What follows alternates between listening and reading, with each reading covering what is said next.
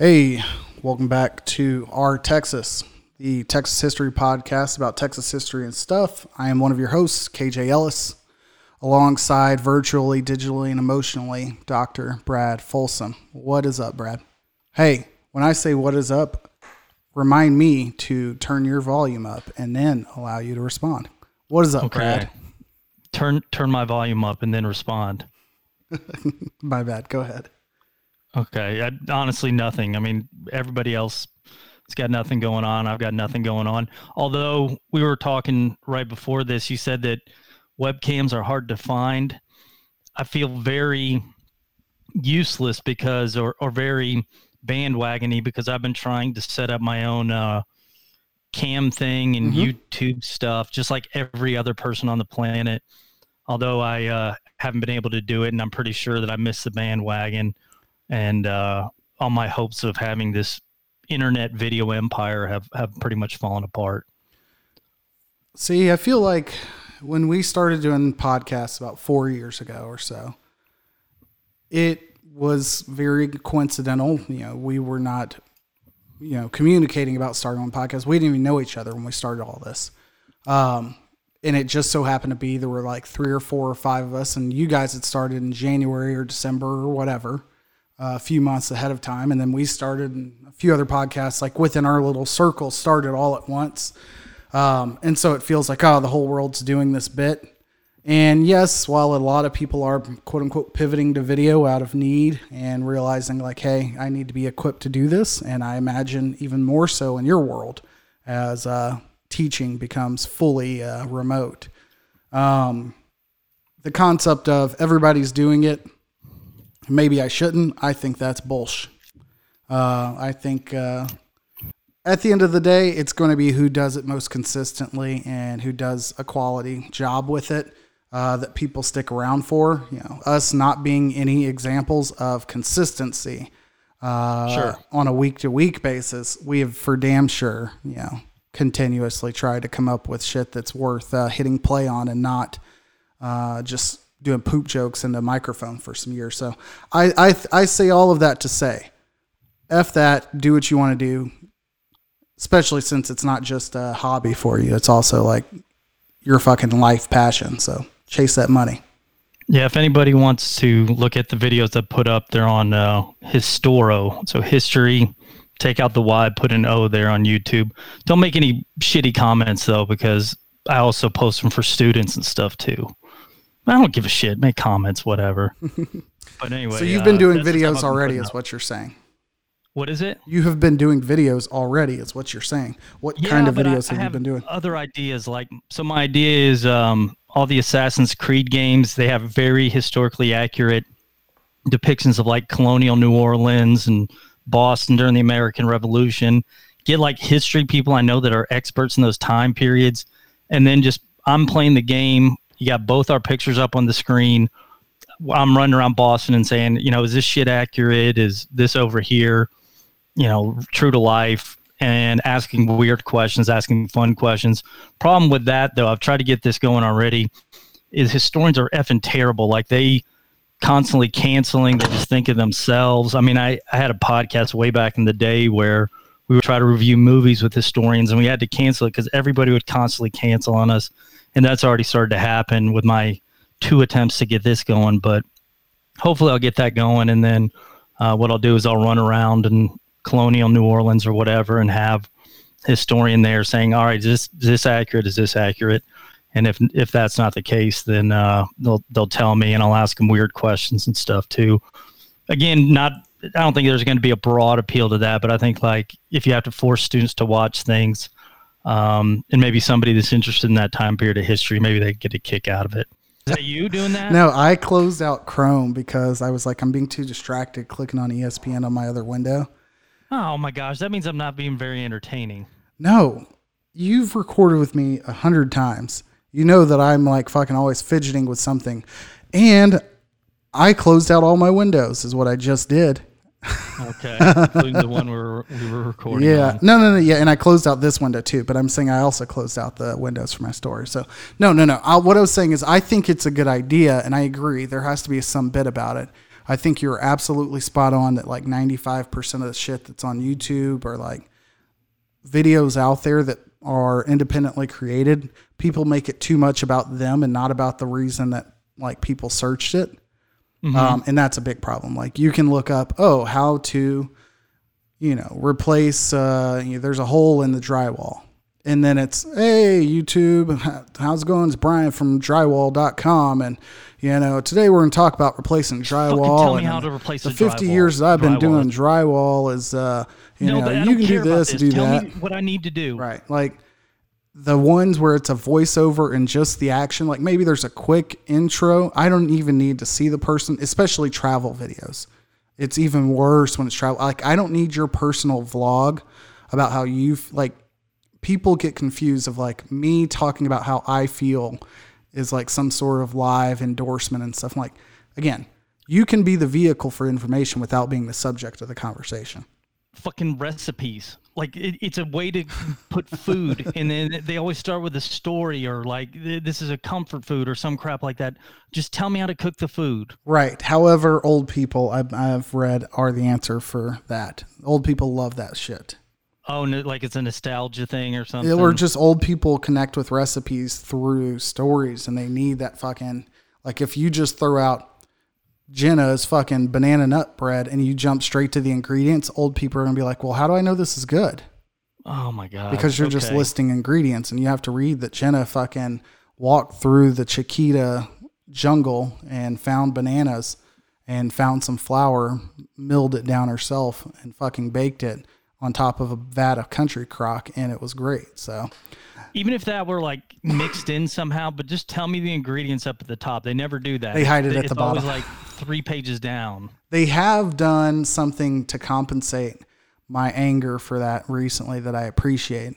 I don't know if you've seen it, but some ingredients websites have it built into where it'll say serving size 6 to 8 for this like pasta. And you can go in and change it to 2 servings or 3 servings, and it will automatically update the percentage or like the fraction of the ingredients. And something that I thought of fucking 20 years ago, well, not 20 years ago, 15 years ago when I was back working at Whole Foods, is that I should be able to basically click on a recipe and those ingredients should be in a shopping cart somewhere. Or I should be able to, and maybe not fucking 1 ounce of this, 2 ounces of that, but like those items I should be able to click and buy like all at once if I wanted to and go pick it up if I wanted to. Or I should be able to take a picture of a recipe and immediately like not have any fucking lag between, where do I find bay leaves and all that bullshit. And they've been doing that too. So they've made it a lot easier to like jump to the action. For the most part, I really honestly don't care about ingredients or food. I just want like how long I need to cook things. Like if I don't have the right ingredients, I really don't care. Like I'll just put that on there too. I need to have like 5 substitutes because there are websites that are for that are like, hey, you don't have fucking cayenne. How about you take that crushed red pepper and throw it in a food processor and you're good. Yeah. Anyhow, we are way, way off in the weeds. Long story short, Brad creates content at Historo on YouTube, and it's very good. Go check it out. It's really boring, but hopefully non-boring stuff will be up there. Man, I've been watching Soroy. He's been knocking out of the park. I'm a little bit jealous because I bought stock in him, and now other people are getting on board, and I'm jealous about that. I love what Mike is doing on Twitch. What is it? I said I love that he is going all in on Twitch. He's doing a great job. I think for ages, again, talking ticket here, it's for ages, a lot of people on the ticket have had their side hustle that's been openly promoted, whether it be their band or whatever else. And I think it's only fair if others have that opportunity to leverage their ticket fame to self-promote. And what people are realizing is that he beat this wave by about 3 months, and that 3 months feels like fucking 3 years. Yeah, absolutely. Yep. I'm really happy that happened. Yeah. So worked out in his favor. We as a network have also added in a video element, which I feel like has had some hits and has had some misses. We are still tweaking our approach to it so that it's not just belligerent blackout night with blowout. Look at that alliteration. Aren't you fucking impressed by that? It was double. That's great. That was amazing. But anyways, Saturday nights for the most part, around 9-ish o'clock on the YouTubes or on Twitch. If you follow us on Twitter, anybody in the Blowout Podcast Network, or mostly TC, myself, Jake, sometimes Machine, one of us will tweet it out. I don't include you in that statement because you don't tweet anything out. We will be available for how many hours, who knows, hanging out, talking shit. And it's essentially what I've tried to describe to people is every year we've taken a guy's trip for the last 5 or 6 years, sometimes to, not Daytona, what's it called? Gulf Shores, to go to Hangout Fest. Last year we did Montana. And every year it's always a thing where people are like, oh, you're going to this, festival with hot chicks or whatever. And we all will quickly tell you, like, I don't remember talking to one woman the entire time. The reason we go is because we just go and try to make each other laugh. This isn't fully to that point because there are a lot of other influences that make those trips a little bit different, and we have way less of a filter. But I would say you're getting about 70% of what's seen there. Granted, the crowd is a little bit smaller. There's usually about 10 or 12 people involved on those trips, but you're getting unadulterated banter amongst the 4 or 5 of us, depending on who's on. We'll add in guests. Brad has joined. You were lucky enough. Invited back. Okay. You just didn't get invited the following week. Like, it's only been one other week, right? There was. You guys did it like 4 weeks ago. I was on. You were okay. So it's 2 weeks. So 2 weeks have passed since you've been on. What I was going to say is, the week that you were on, I will say that you definitely wore the co-MVP hat along with, we randomly ended up with an OnlyFans performer on there. And I thought you did quite well. I would say that your years and months of honing your craft of talking shit directly to, a respectively attractive woman has paid off. Sure. Yeah, that was fun. I really enjoyed it. And so that's why my heart was hurt when I wasn't invited back. I've been sitting here on Saturday nights just staring at the walls. Okay. I'm sure if you texted myself or TC at all, we would add anyone in. I think as a rule, what we have to get better at, and kind of me speaking to myself and to TC, and I can't say to Jake because he has no control or responsibility in this matter, is we need to be able to add people on. Once they start losing steam, say, okay, I'll see you later, and bumping people off. Because as you saw, even the night that you were on from the beginning. It was meant to be that way for you to be on start to finish. We did add a couple people on who then just kind of were sitting there in the corner. It was just like, okay. How about this? I'll be like Jet Terry. Things start going bad, no offense. Get some points off the bench. Yep. Points off the bench right here. And I think that's how it should be. In addition to that, it's impossible to ask anyone to do any extra work for what's essentially extra credit. But the collection of creative minds that we do have assembled here to bring a bit or a subject, but also to kind of yield the floor for that time for that to carry out, I think would pay dividends. So anyways, that is my non sequitur on video with the Blowout Podcast Network live streams on Twitch and YouTube Saturday nights. Let's do that history thing we do. All right. So what I thought I'd talk about is a general history of quarantine in Texas. Not a huge broad thing, but just like women aren't into it? What is it? Nothing. Okay. You said it's not a huge broad thing. Okay. Anyway, so I thought I would just touch upon how governments in the past have dealt with quarantines. And basically what I discovered is what I suspected is that people acted just the exact same way in the past that we act today with this quarantine stuff. You're going to have some people that hate it. Some people think it's a conspiracy. Some people that try to get around it, all that kind of stuff. And movies and stuff have been pretty accurate. I think I've actually talked a little bit about one of these things before. Actually, I know I have on the podcast. So I'll only briefly go over the colonial era, and I know people. If they're listening now, they about. didn't hear you talk about it. So just say it. Okay. Well, pre-Republic of Texas period, during my time period, like the late 1700s, early 1800s, the big problem was always smallpox. You would have these waves of smallpox that arrive up in the north. They would hit towns, and there'd be like hundreds of deaths in these places, like San Antonio. San Antonio actually was not that bad for smallpox epidemics, and I think it's probably because it was more spread out than other colonial cities, and then the fact that it was a smaller population. But you would occasionally get these smallpox outbreaks.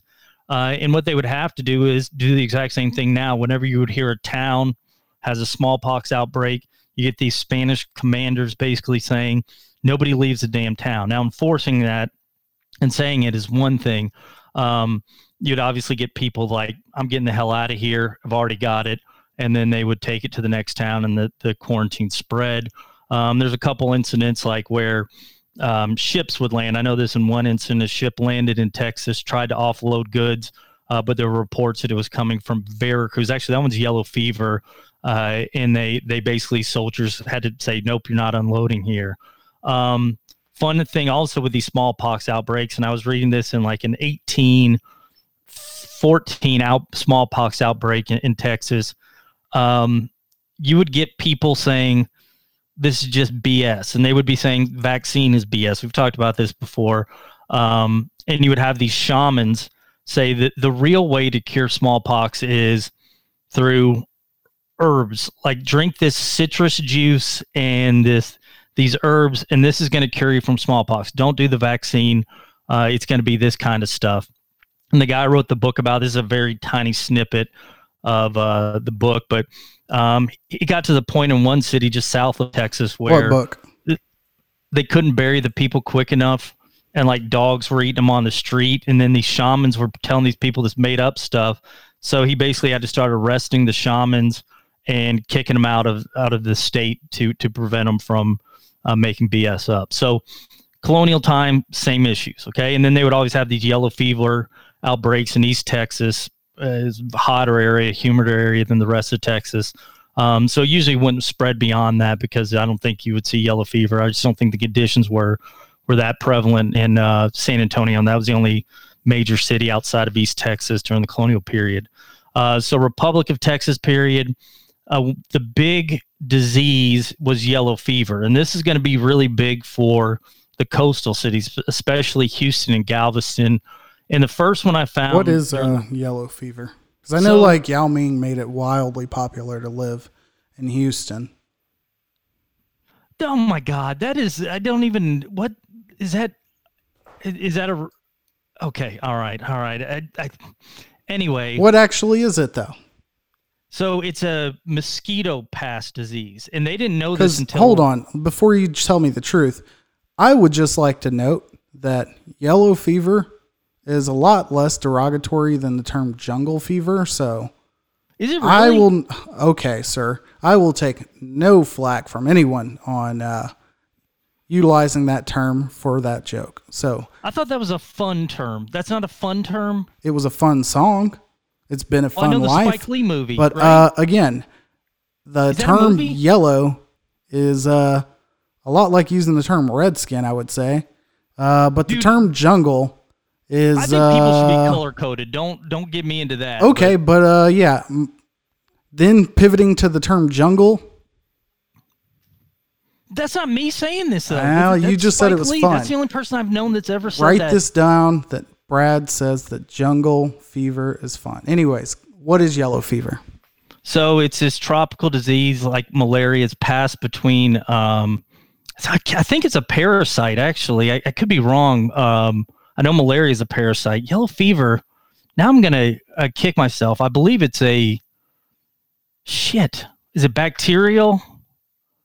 Well, fuck, I don't know. But it's passed in only humid areas. It's an active viral hemorrhagic disease transmitted by infected mosquitoes. Okay, Yellow but it cannot refers to be the passed jaundice by in spit and eyes. stuff. I know that. Like it's not like COVID in that it can be passed by spit. I didn't realize it was viral though. Yeah, passed by mosquitoes, Africa, South America. Vaccination is recommended, which obviously did not exist. Then you get jaundice. So yellow eyes, headache, nausea. Yep. It's one of the reasons that Fever, Haiti, the muscle Haitian pain. rebellion worked. Like, I don't even want to get into this, but Well, go to Haiti, Linda. all these people coming from France never had this stuff before. They land in Haiti. They're all dead. And so they can't put down that slave rebellion. Also, actually, in the American Revolution, too, I believe there was the British Army either got that or malaria, and it killed a lot of British soldiers. So part of the reason the U.S. won the American Revolution. Anyway, but passed by mosquitoes, they don't know that. They just know that if somebody has it, people around them are going to get it. So 1837, there's a yellow fever outbreak in Galveston. 1839, there's another one. I was going through the old newspapers. The people's reactions to it are really fun because it's the exact same reactions we would have today. People are saying this isn't needed. We don't need a quarantine. This is messing up business. This thing is ineffective. And you would basically have them trying to work this quarantine without people listening to them. I went ahead and read some accounts from the time of this yellow fever outbreak. That stuff is brutal. And I guess the coronavirus would be this brutal if things got out of control. But about 1 out of 10 people died when you would get yellow fever. And so, you'd see your neighbor would get it and they wouldn't know that it's mosquitoes passing from one house to the next. Like this one account I read thought that they thought it spread because the neighbor kid got it. He starts puking and they toss his puke out into the yard. And the family thought like the air from the puke went over to their house and that's what killed them. And basically that whole household, there was a mom, 2 sons, a dad, and a daughter. And the only people that ended up surviving the thing were the mom and the daughter. The yellow fever killed the rest of them. But yeah, about 1 out of 10 people in Galveston in that particular thing died. They would have the same lockdown conditions we would. You're not supposed to leave the house. If you do leave the house, you stay away from people. You just basically go to the beach or something and you keep your distance from people. Again, they don't know why they're keeping their distance, but they're keeping their distance. So that would be the thing, Galveston and Houston. Eventually, like the state was really hesitant to pass official laws for these quarantines. So you'd have like the cities declare quarantine, but enforcing it, how the heck are you going to do that? So you would have a lot of people just violate it and the state wouldn't do anything about it. So you get these shotgun quarantines where people would hear about an infection in the city, but they don't want it spreading.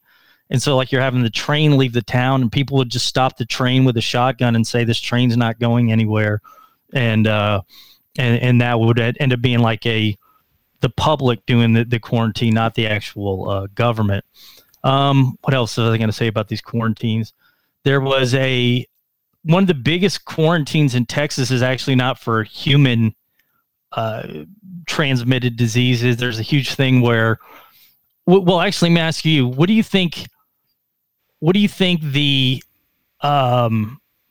big concern for animals in Texas is going to be passing disease wise? What do you call it? Mad cow? No, not early on. Maybe recently. Actually, I don't know if Texas has ever had a mad cow disease outbreak. What is it? Cholera. Cholera. Pigs can pass cholera. Pigs can also pass smallpox. Like they're really closely related to us. But I was reading this 1922 newspaper, and they said Texas had the biggest land quarantine of cholera-infected pigs anywhere. Another thing, and this is one of the things that hurts Texas's ranching industry, Texas tick fever. So like they would basically quarantine almost the entire state of Texas when you get these Texas tick fever outbreaks. And you still apparently get that today, but we have all this dip and stuff that we put cattle into that will kill those ticks. And you have these Texas tick riders. Have you ever heard of those guys? No. So you would have these guys going up and down the border with Mexico, not to stop humans, but to stop cattle from coming over to Mexico, bringing these ticks that carry this fever that if they infect Texas cattle, then basically that hurts Texas commerce because nobody's going to get Texas cattle because it's got this Texas tick fever. So read that. What else was I going to say about this? Basically, and we also had in Texas like an outbreak of infantile paralysis. I don't know how this spreads, but in 1952, we had like a huge epidemic. It was apparently the worst epidemic for Texas and the nation as a whole in 1953. We have 4,000 cases of infant paralysis, where they basically, I don't know how to prevent that, but it's a virus. Eventually, they created a vaccine for it. 1918, Texas had to close its schools due to Spanish flu, but they only closed them for like 2 weeks. So apparently this is a bigger deal than that. So, or, just the fact there's more people now and it's easier to spread than it was back then makes it a bigger deal. But all the stuff, basically what I've learned is all the stuff that we're doing today, we've done before, and all the complaints we have, people have had complaints before. And, you had, was it Alex Jones selling the whatever fake cure or something like that? That stuff's happened before. So it's kind of annoying, everything that's going on. But, we've been here before. It's just you got to deal with it, I guess. I know that was very all over the place. No. I think that was great. I think you did miss one animal-borne issue that we're having to really clamp down on. What's that? Zebra mussels, man. Everywhere. Wash your boat. Something different. I could talk zebra mussels for days. I could not, because I have whatever they call it, tryptophobia or whatever. Mm-hmm. Not like severely. Not like, oh my gosh, I can't look at barnacles without fucking vomiting. But if I do look at things that are like fucking clusters like that or boils or whatever, I can't fucking hang with it, man. So pigs are a huge problem in Texas. The feral pigs and zebra mussels are both a product of the same thing. It's old world animals coming in the new world, and we just don't have the predators necessary to keep those things in check. So like pigs without whatever the hell it is in Europe that kills them. I don't know what would kill them in the old world. Lions and shit in Africa. I have no idea, but we don't have stuff capable of doing that here. And so the same thing with zebra mussels. In like the 1970s, somebody dropped cargo off in canned or ballast from a ship in Canada, eventually makes its way down the Great Lakes and into the Mississippi River, and it's been spreading from there. But yeah, it's the same thing. With the same problem as lionfish off the coast of Florida. Those are brought from Asia. So it's all old world shit getting to the new world, and we don't have enough natural predators to it. So yeah, same thing. I mean, you can even connect that to like disease with the American Indians is old world disease.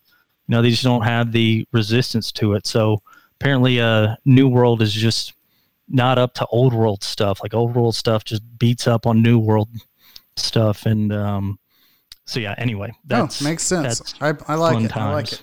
All right, so mine will be in the same vein. Obviously, I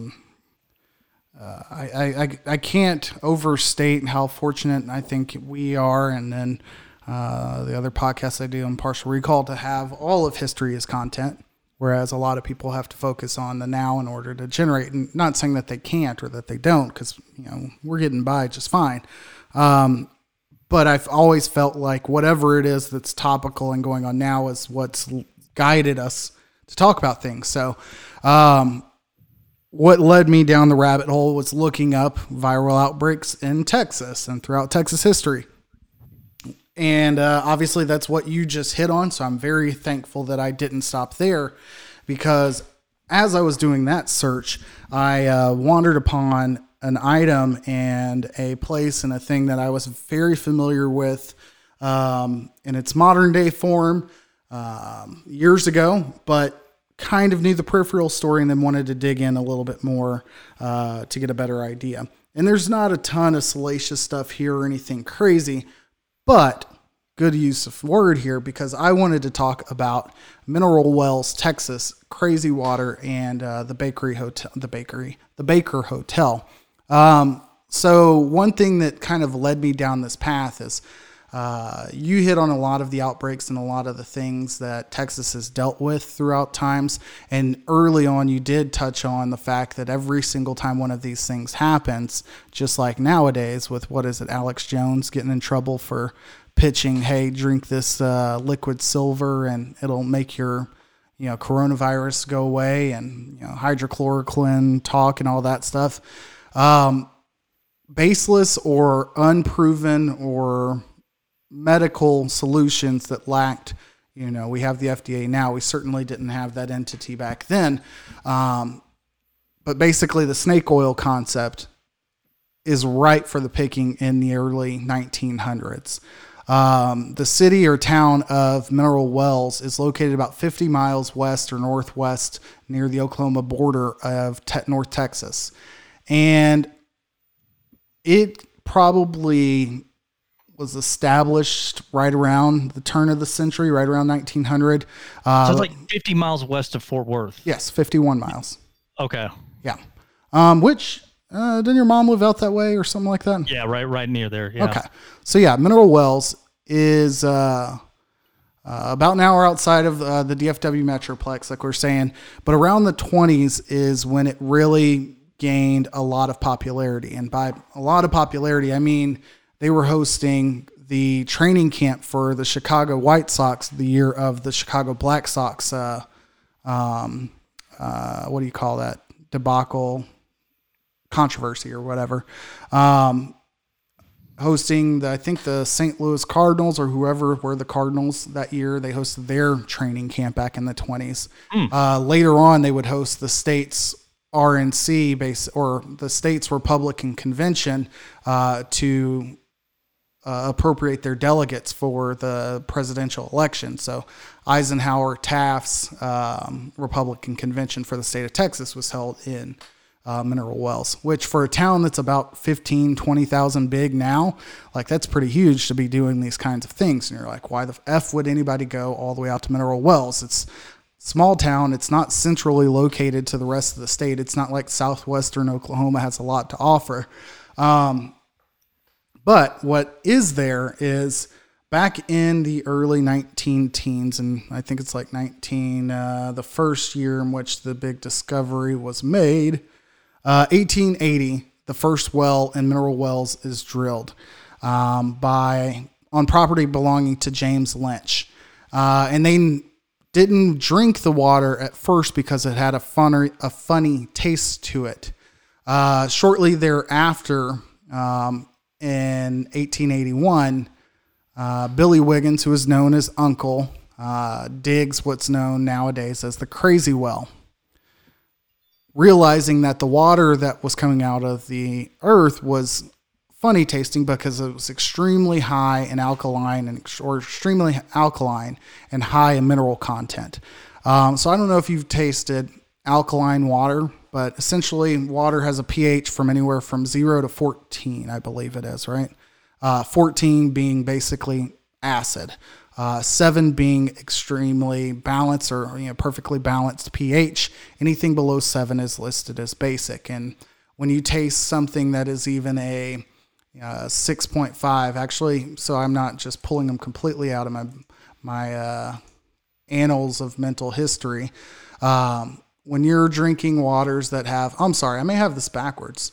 Yeah, I think you do. Yeah, I'm sorry. So 0 to 7 would be acidic. 7 to 14 would be basic. So I appreciate the patience there. So if you're drinking something even with a pH of like 7.3, you're going to very, very clearly taste like almost chalk. Like you were exactly perfect. Like you're pouring water through rocks is what I would have said. And chalk is, exactly that concept there. Along with the fact that this is, well water.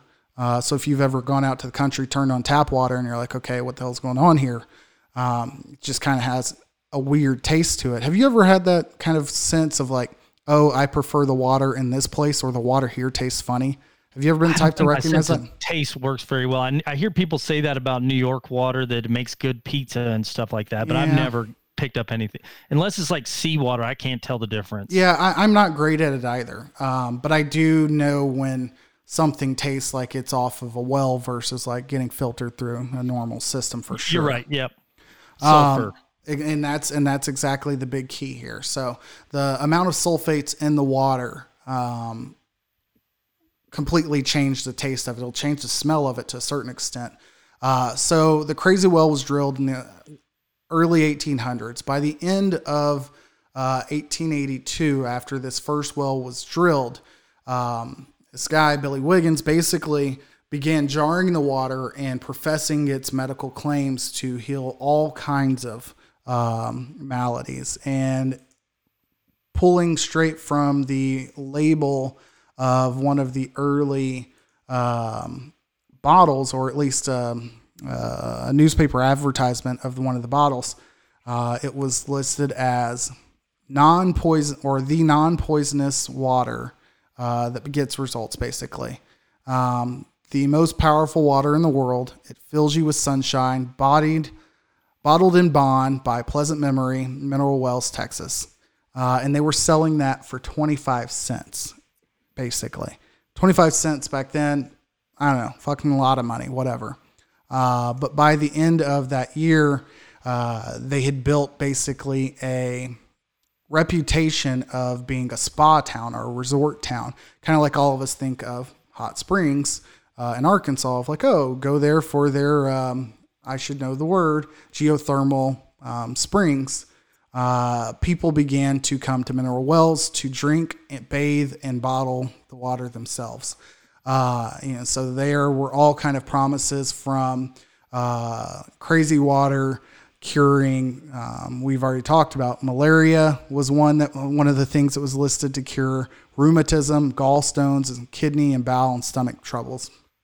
Which, if you do drink basic water on a regular basis, sorry for the redundancy there, you will have some help with stomach issues even nowadays. If you have heartburn, indigestion, those type of things, like it's overly acidic. Exactly. Offsetting the amount of acid that you're drinking, and especially for people who are lactose intolerant. Like, this is a definite route for you to continue to hydrate while taking in a higher level mineral content that you wouldn't otherwise get without drinking, cow's milk or something like that. So anyhow, crazy water went, off the charts as far as popularity. It went to the point where in the first few years, they were averaging 150,000 visitors and health seekers from around the country. Now, people, thinking back to the amount of information and how slowly things traveled from an info standpoint, for 150,000 people to be commuting to a town like Mineral Wells, like basically, by rail, essentially.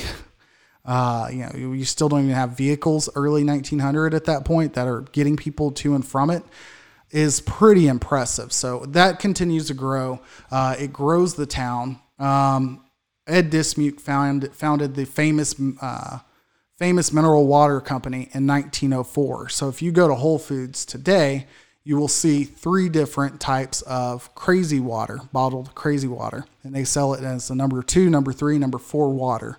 The difference in numbers kind of step up from 2 to 4 on the amount of alkalinity. And I think it goes anywhere from 7.5, or I think their lowest alkalinity one is, lowest pH. They have 8.9 is number 2. Light and crisp. You can drink that and it won't be much different. Number 3 has a pH of 7.5. However, it has a sulfate level that's almost 3 times the amount of number 2. And then number 4 works its way up to a pH of 8.2. Strongest full body mineral water. They only recommend drinking no more than 1 to 2 glasses a day, because if you drink all of the dissolved solids that are in that mineral water, you're going to feel like shit. If you drink too much of number 4, you are going to shit a lot. Consuming that high amount of mineral water will make you do quite a bit. So anyhow, so crazy water, funny enough, became popular in modern day histories in stores throughout the state and maybe the region. I don't know if they sell them nationwide, but they got their big takeoff in 2007, 2008, I want to say. And funny personal anecdote, yours truly. I've got a personal anecdote about this too, but go ahead. Yours truly was present in the initial meeting between Crazy Water and Whole Foods when discussing, negotiating shelf space, margins, whether or not we're going to keep the product, what the purpose and value and why, and them selling us on this and the idea of it, blah, blah, blah, blah, blah. To which I just thought, whatever, this is weird. And, walked away with a couple cases of water to take to the house, made for terrible, random mixers. But at that time I was in college, and my the job that I had while in college was at Whole Foods, and I worked as a buyer. And we would meet with small product companies to discuss this very thing. So I remember meeting with them at the time, and one of my bosses was all in on it. And fortunately it was, because it was absurd. You could build a whole end cap, which is basically saying buying 70 to 80 cases of water, putting them up just in the box. We got to the point where you didn't even break them out of the box, and people were buying up boxes of them to be done with it within 3 days. So individual stores were blowing through hundreds and hundreds and hundreds of cases on a monthly basis of this water.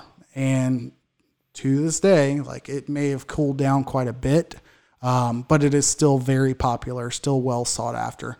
The other things I wanted to hit on just to kind of wrap up this general story of, hey, there's a water company, blah, blah, blah, blah, blah.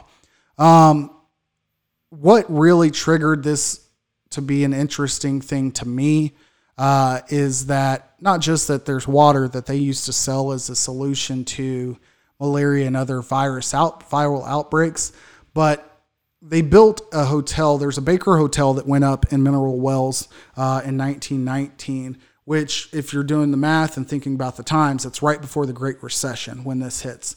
And they built a $1.2 million hotel, $29 million hotel, which is about a $20 million building in nowadays money, which, economies of scale, costs of equipment, stuff would be a lot more.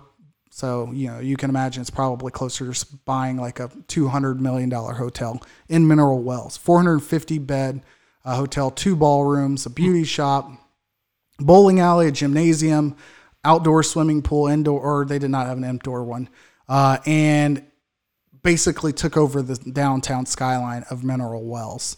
Throughout the 30s, it became a roaring destination for people that were well off because of the recession. It became kind of 20s would be when everybody's doing well. 30s depression. Right. So I'm saying. Okay. Well, 1920, as far as inflation flipping, it dropped in 20 was a bad year. Correct. So 29 is the stock market crash. Yeah, correct. Sure. Sorry. But post that, it became kind of I guess an oasis for those who still had money and who still were trying, you couldn't just go out and be rich in big cities. So, people like Glenn Miller, Clark Gable, Judy Garland, Lyndon B. Johnson, Bonnie and Clyde, apparently. All of these people had made their way through Mineral Wells because it was kind of a place where you could still kind of be in a lavish setting without being in a huge, destitute place. What brought things back, obviously, was the war in the 40s. And what helped out, following the hotel running on hard times, throughout the Depression, after, kind of the initial propping up by some celebrities. I mean, you're not going to make your nut on bringing in 10 celebrities, basically, for a 450 bed hospital, is that they used a lot of the reputation of the health spa was declined. However, because of, antibiotics and penicillin and real medicine started fucking happening, and doctors began saying hey, this ain't it. Business began to suffer. What turned things around was later in the 1900s, 1980, 1990, as the health craze begins and fucking kook medicine resurfaces where you can just write a book and publish it on your own, is what drove people to go back to this, and the crazy water whole thing was revived. What's ridiculous is that I was talking about in the 50s having the Republican Party convention, the Democratic Party held their convention there in 54. So the town still held its own and this huge hotel still existed. But by the mid to late 50s or 1970s, basically, they closed out the hotel in 1972. In 2010, they brought back the hotel, and they've put in $56 million, or they're working on a $56 million renovation to reopen its doors, with hotel doors projected to open in 2022. Now, who knows if that's still going to be the date, but it's just really cool to think of like this basically ghost hotel that came to be all because of fake science throughout all of these viral outbreaks that we were talking about earlier. And then it comes back mostly because I said, hey, yes, buy this stuff, me personally, only me. And then what's killed it off potentially from coming back is another virus. So anyhow, crazy water, mineral wells. Oh, famous people from mineral wells real quick. Okay. Amanda Shires, Jason Isbell's wife, from Mineral Wells. And then some guy named Shane McNally, I guess, is a writer for like country music. Apparently wrote on like some NBC show named Songline. Doesn't matter. Amanda Shires from there. Great, hot, gorgeous, talented. Go on with your anecdotes. All right. So I think my little stepbrother would go into raves in the hotel, but I think he turned out really stupid because the police station's right by it, and I think they got busted. Either that or there was a ghost. They would go look for ghosts in there. I can't remember. Or this might be in my... Yes. So it is a very popular place that's known to be haunted. It showed up on the TV show Ghost Adventures, Celebrity Ghost Stories, with Eric Balfour saying that he was haunted there. Okay, so that's story one. But I don't even know if that's real. My brain's telling me that happened. My stepbrother would do that, but I don't know if it's real. Other thing, my mom, she lives right by there. She has a well. That's where she gets her water. She didn't live near a city. And I'll have to go out there once a month and climb up this ladder. And last time I did it, there was a wasp's nest on the ladder, and I got stung a bunch. But I have to climb up this ladder to a water tank and pour a cup of bleach in the water tank. And if I don't do that, it smells like rotten eggs. The sulfur's so bad. So maybe I could start bottling that and making money off people. But that's one thing. The other thing is, what the hell was this one? This one was a good one. Oh, that Crazy Water. So when they started advertising, it was Mike Modano was the big Crazy Water guy, right? If that's the case, another weird random thing about that is at the time he was married to... what was her name? She was a musician. She had like one song. Ford. Yes, Willa Ford.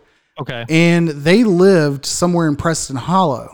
And Willa Ford would come in and shop at the Preston Forest Whole Foods where I worked, where we had that meeting in 0809. I don't know that I ever saw Mike Madonna myself, but that is very random that you would bring up.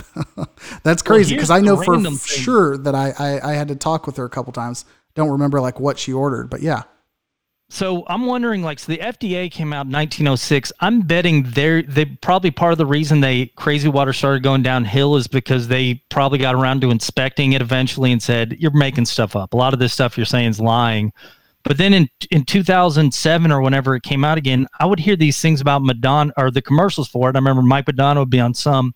Others would say like Crazy Waters became famous in 18 whatever because it was told to cure whatever. And like the way they would word it would not say exactly that it cured this thing, but they would word it like just around that, basically implying that it cured certain things. And I was thinking, man, the FDA needs to get a hold on it. You can't make these false claims because it was so close. They eventually would fix it, but I remember one day they started doing it, and I couldn't stop thinking about that the whole morning. Like I was driving into work, and there was these commercials on the ticket, and I was just like, man, that's FDA needs to get on that. They're going to fool some people. But then I couldn't stop thinking about it, and that morning I went into Teach Texas History, and one of the things we have this paper, and I'm telling them, all right, this is how you do newspaper research, and we go to the poor old Texas History, which is what I talk about all the time here, and I'm showing how to look at old newspapers. And I swear the first newspaper, I randomly threw in a search term. I can't remember what it was. I think it might have been Murder Clown. That's my go-to random search term. I swear to God, spent the whole morning thinking about Crazy Water. First thing that popped up was like a 1920 paper with an advertisement for Crazy Water for mineral wells. Like, I mean, that just blew my mind. I know that's not a big coincidence to everybody, but I was like, I certainly stopped down. I was like, holy shit, I've never never thought about this thing before today. And then this happened. So anyway, that was a glitch in the matrix. I know that wasn't exciting, but no, I think it's going to lead me to, I think maybe that's our answer. Maybe that's how we escape this matrix. Like, we need to just douse ourselves in crazy water. Sure. There you go. That's it. That's what we need to do to kill Corona. It's crazy water. Well, I think we somehow got our way to a reasonably informative episode. I will clean up the beginning, but for those who don't hear the product prior to this, do know you can find Brad on YouTube at Historo with all of your video history related content. Coming up soon, you'll probably see him with games and streaming content galore related to history and such. Future episodes of this, we may also throw up on a live YouTube or Twitch stream just because we can at this point. And been, like Brad said, everybody's doing it. So anything else? Nothing. All right. We'll see ya.